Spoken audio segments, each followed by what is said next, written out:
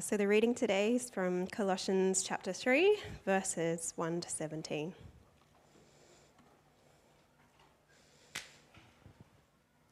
So if you have been raised with Christ, seek the things above, where Christ is seated at the right hand of God. Set your mind on things above, not on earthly things, for you died, and your life is hidden with Christ in God. When Christ, who is your life, appears, then you will also appear with him in glory. Therefore, put to death what belongs to your earthly nature: sexual immorality, impurity, lust, evil desire, and greed, which is idolatry. Because of these, God's wrath is coming upon the disobedient. And once you walked in these things when you were living in them. But now, put away all the following: anger, wrath, malice, slander, and filthy language from your mouth. Do not lie to one another, since you have put off the old self with its practices and put on the new self. You are being renewed in knowledge according to the image of your Creator. In Christ, there is no Greek and Jew, circumcision and uncircumcision, barbarian, Scythian, slave and free, but Christ is all and in all. Therefore, as God's chosen ones, holy and dearly loved, put on compassion, kindness, humility, gentleness, and patience, bearing with one another and forgiving one another if anyone has a grievance against another, just as the Lord has forgiven you, so you are also to forgive. Above all, put on love, which is the perfect bond of unity. And let the peace of Christ, to which you are also called in one body, rule your hearts, and be thankful. Let the word of Christ dwell richly among you in all wisdom, teaching and admonishing one another through psalms, hymns, and spiritual songs, singing to God with gratitude in your hearts. And whatever you do, in word or in deed, do everything in the name of the Lord Jesus, giving thanks to God the Father through him.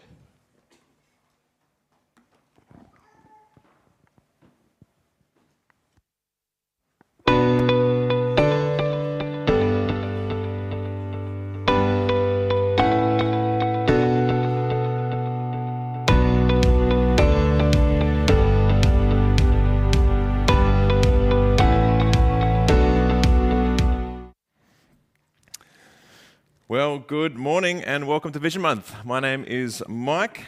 There we go, the lights are on, it's all happening. And it's great to be with you this morning as we kick off this Vision Month, particularly in Colossians. And after kind of weeks and weeks of looking at chapters on chapters, some of those quite long, today I'm going to give you a one-verse sermon, so I hope you're excited about that. Will it be shorter? Yeah, probably. Very good, very good. Well, 2020 was a great year, was it? No, it wasn't a great year.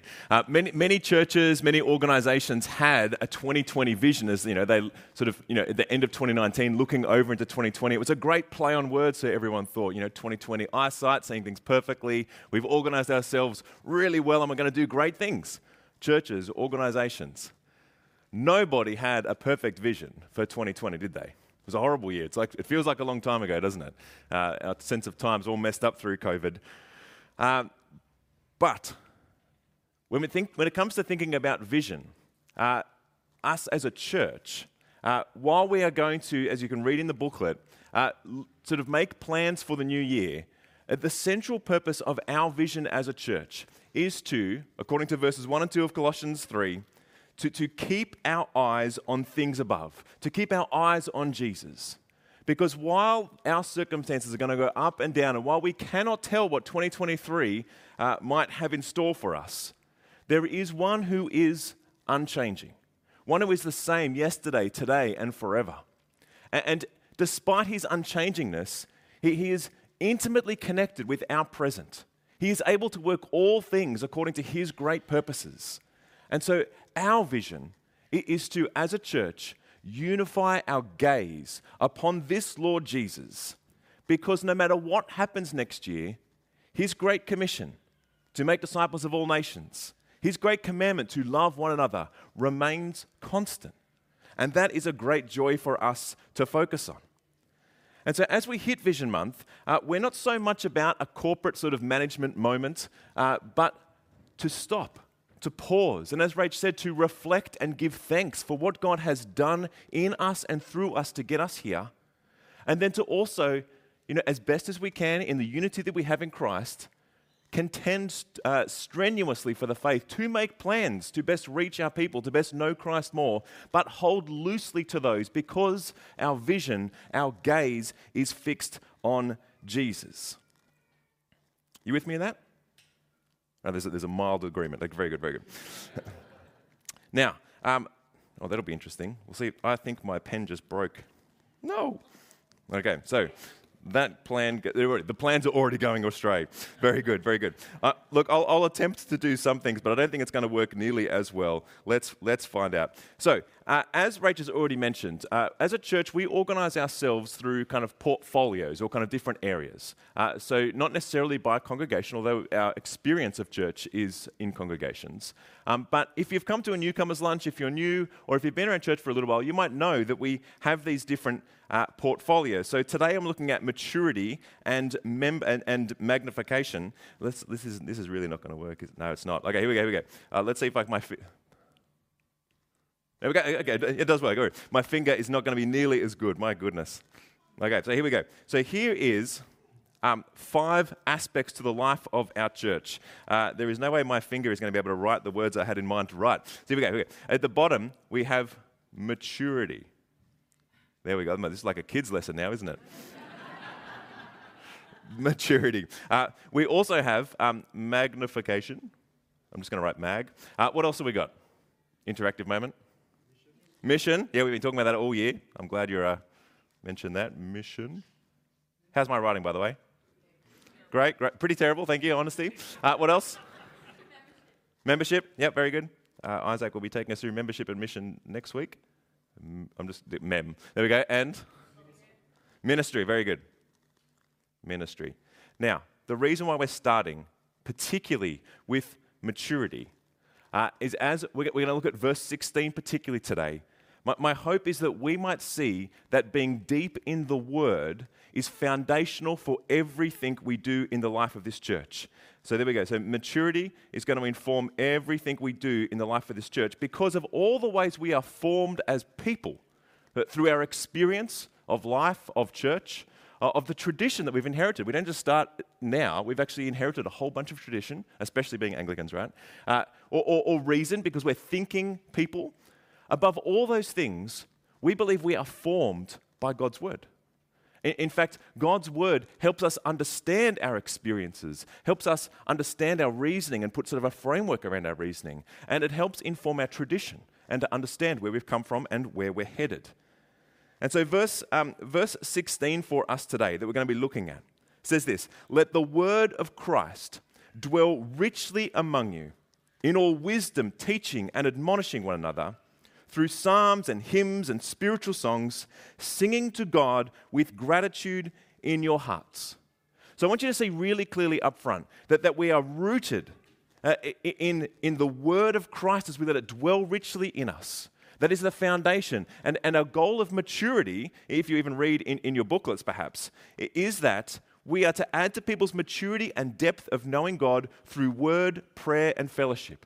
That's kind of foundational for us as a church, and everything's going to flow out of that. And magnification is to see people grow in passionate adoration, praise, thanksgiving, and Godward attentiveness. And so we see that foundational maturity, that kind of being in Christ, of knowing Him more, ought to well up in us as we praise God. And we can see these two things held together in this one verse, which is why we're going to sort of camp out in just that one verse. So feel free to keep your Bibles open because I'm going to refer to it in the context of Colossians 3, but I'm going to keep this on our screen. Verse 16, "Let the word of Christ dwell richly among you." All right, here we go. Back to sort of a kiddie talk moment. Okay, so we're going to focus to start with on just this first line. Let the word of Christ. Now, often we'll see in Scripture the word of God being used, particularly to refer to God's revelation that we have so clearly available to us in the Scriptures.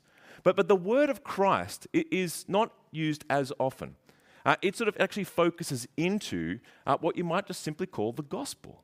That is, that Jesus, as the Word of God, has made most clearly known to us God, his plans for us, and is himself the power of salvation.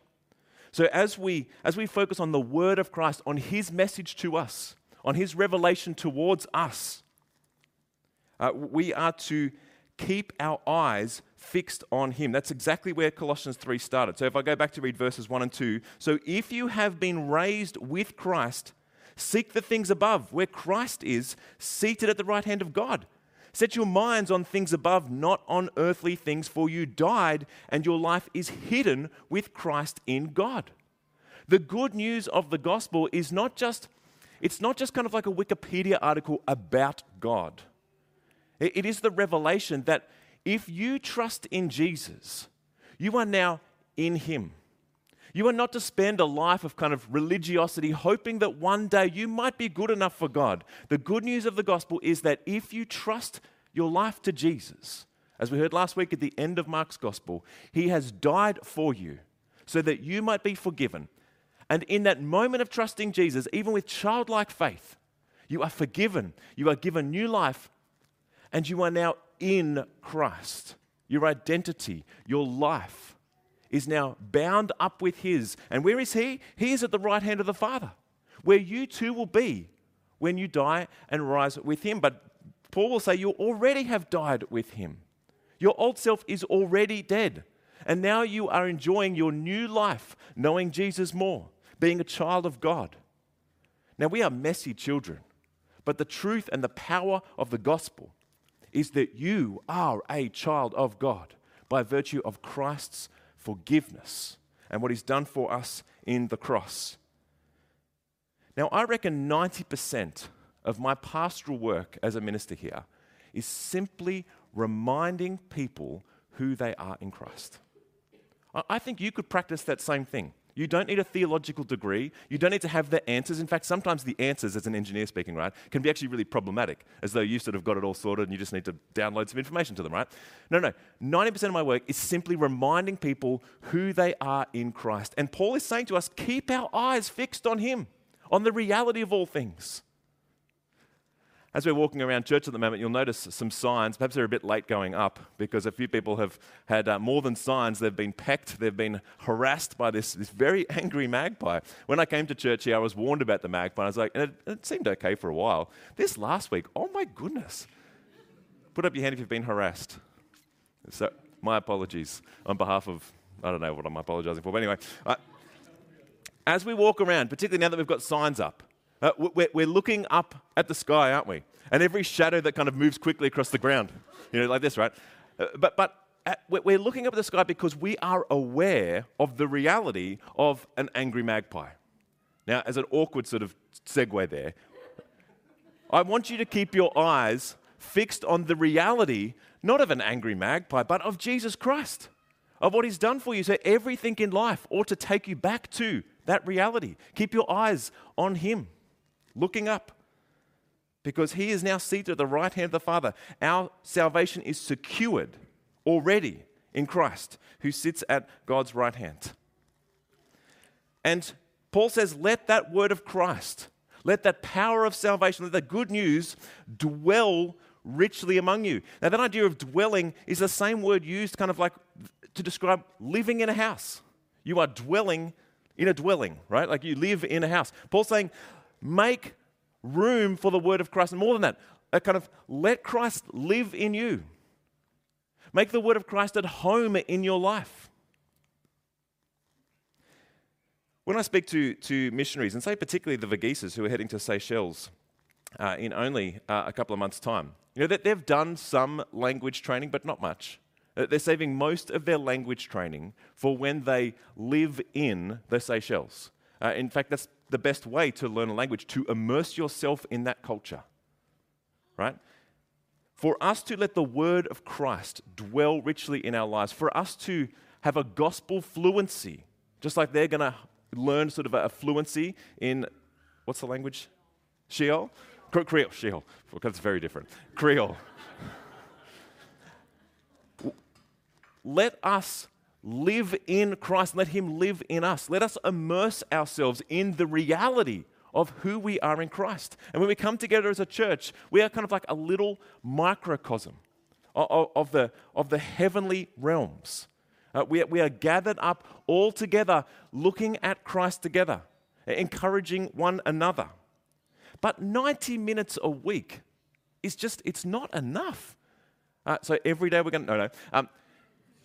How might we let the word of Christ dwell richly in our lives? Friends, it's got to begin with joining every part of our life with the fullness of the reality of Christ.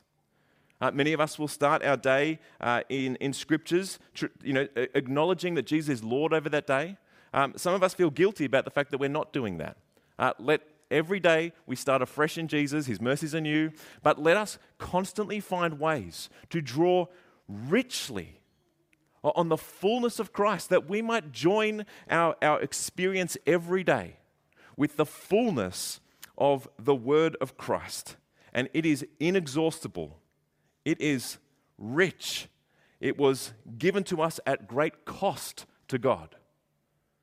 And so let us keep drawing upon that. Because, friends, we have been given every spiritual blessing. And as Peter himself says, where else have we to go? For you alone have words of eternal life. Let us be fully aware of the reality of Christ seated at the right hand of the Father. Let us draw richly upon the full reality of Him. And then Paul will go on to say here, do that in all wisdom, teaching and admonishing one another. Now, that's interesting, isn't it? In all wisdom, teaching and admonishing one another. Now, you've come here to church perhaps with the expectation that I'm going to give you the word of Christ. And in fact, that's what I long to do each time, to preach the word of God. But Paul is not saying just come to that moment. He is saying in all wisdom, teaching and admonishing one another. And the root of that is that we are together letting the word of Christ dwell richly among you. So we're seeing a direct, that's right, the pen doesn't work. A direct connection to the word of Christ dwelling richly among you, and let that overflow as we teach one another and as we admonish one another. Sounds a bit scary, doesn't it? Let's start with teaching one another. Teaching one another. Let us find words as we immerse ourselves in the reality of Christ to practice a gospel language, a gospel speaking to one another. Let us encourage each other with what God has shown us. Let us seek to notice what's happening in the lives around each other and seek to bring a word of Christ to that person. Now, as we bring a word of Christ to one another, sometimes it's going to be richly encouraging. Sometimes it's going to be spurring. Now, we don't seek to stand over one another and speak down to one another in that kind of admonishing. No, we are fellow sinners standing alongside our brothers and sisters, taking our brother or sister to the cross, that they might be encouraged, that they might be spurred on. Just this week, I had lunch with my wife. We've had a busy week, both of us working a fair bit, and so we made space for a lunch date. That was nice. And as sometimes is the habit, particularly in ministry life, my boundary sort of bled through, and rather than just sort of talking about all the nice things in life, I was just telling her about the things that were weighing on me at this particular week. And as I went through them, she just sort of smiled, as she often does, and she just reminded me of the sovereignty of God. But not only that, but she reminded me of the ways God has been at work in my life to get me to here. And that it is a good thing and an appropriate thing and a faith thing to actually trust Him with what's next. Now, it would be easy for someone to walk around and say, cheer up, God's sovereign. But that doesn't actually mesh with kind of what's happening. And so as we let the word of Christ dwell richly in our lives, as we connect the gospel with what's happening with us, it flows out that we might be able to do the same thing with others. I went home after that lunch and I opened up my journal, which I hadn't got to for a little while, and I just wrote all the things that were sort of weighing upon me. And next to each one of those, I sought to find a passage of scripture, a promise, something to cling to, and I wrote it next to each one of those things. And I tell you what, it was a richly encouraging moment. Friends, let us find ways, let us be creative, let us communicate with one another in all the ways we can so that we might, in all wisdom, teach and admonish one another so that the word of Christ would dwell richly among us. Then Paul goes on to say, through psalms, hymns, and spiritual songs. That's interesting, isn't it? What does Paul mean to do this through psalms, hymns, and spiritual songs? Is this going to turn into like Hamilton or something like that? Everything's going to be put to song. I hate movies that we start watching and all of a sudden the music starts. You're like, oh, it's not a singing movie, is it? And in fact, I think the last time church tried to do something like Hamilton, it ended up in the news and they got busted for copywriting and all that kind of stuff, right? But what are we to do here? I think Paul is giving us a sort of an especially, so that as we teach one another, as we admonish one another, as we speak to one another, that there is a special way we can do that through psalms, hymns, and spiritual songs. And let's not forget that it is a strange thing. For someone who comes to church for the first time, it might feel like a strange thing that they walk into a sing-along or a moment where we're saying a psalm together or kind of words from the prayer book together. That's kind of an odd thing to do. But only from the outside, because when you come to know Jesus, the joy of knowing him, the power of salvation, it wells up and it bubbles out in joy and song, so that even when we're feeling down and when we're struggling, the joy of knowing Christ, of being secured in him, does it not just well up in song? And as he makes special reference to psalms there, I think of the rich variety of psalms, of joy, but also of lament, of struggle. These are moments of actually joining in this gospel fluency way, that the joining of the reality of our lives with the Word of God. And I wonder if we would do well to start the day with a psalm. Some of those psalms will really connect with us in that moment. Some of those will feel distant, but they are connecting us with other people's experiences, so that when we meet with our brothers and sisters, we might be able to say, can I share with you a psalm that spoke to me this morning? And in that way, it might feel clunky or something, right? But in that way, we might be practicing what it might mean to let the word of Christ dwell richly among us and then overflow as we encourage and spur on one another with psalms. But with singing, let me say two things. I was, firstly, about a month or two ago, I was invited to a family's house here at church to pray with them. Sorry, well, that sounds great. I'd love to come around and pray. It started with food, which was great. And then we moved into prayer, extended period of time of prayer. And then the guitar came out. And then we started singing. And I was like, I don't normally do that. But it actually felt altogether natural and really beautiful. I came home just buzzing. And actually, I was reminded of kind of what it is just to sit with, how we just sort of spend time on YouTube randomly, but to actually, they encouraged me to spend time with just a playlist of worship songs. And for the next kind of week, I had these songs going over and over in my head and in my heart. Friends, let that not be a strange, unusual thing for us, but just an ordinary thing, because as Christians, we just have this word of Christ bubbling out of us. But secondly, let me say about the way that we come together and sing here as a church. Paul is saying, let the word of Christ dwell richly among you in all wisdom, teaching and admonishing one another through psalms, hymns, and spiritual songs. There is a one another aspect to the way that we do worship in this church, particularly as we think about magnification. I wonder if, as we come to the end of our service later and we sing Your Will Be Done, I wonder if, as awkward as this might be, we might just have a little bit of a look around us and try and sing to one another. I'm not saying we have to do that all the time, but just as a way of practicing this and trying to appreciate what we are doing here as a church, as we are singing to one another, so that we might encourage them with words, so they might sink into our hearts, that we might carry them through the week. What a gift song is. Let us use that richly for one another. But the last part here, which I love, then Paul goes on to say, singing to God with gratitude in your hearts. And at this point, I'm seeing that, we've got kind of like, all this part here is about one anothering. There's kind of like a horizontal kind of like, one anothering as we share in this. But the whole thing is also to God. Our whole lives, the way that we live it, the way that we share it, is actually one big worship song to God. Because we are filled with gratitude in our hearts for what Jesus Christ has done.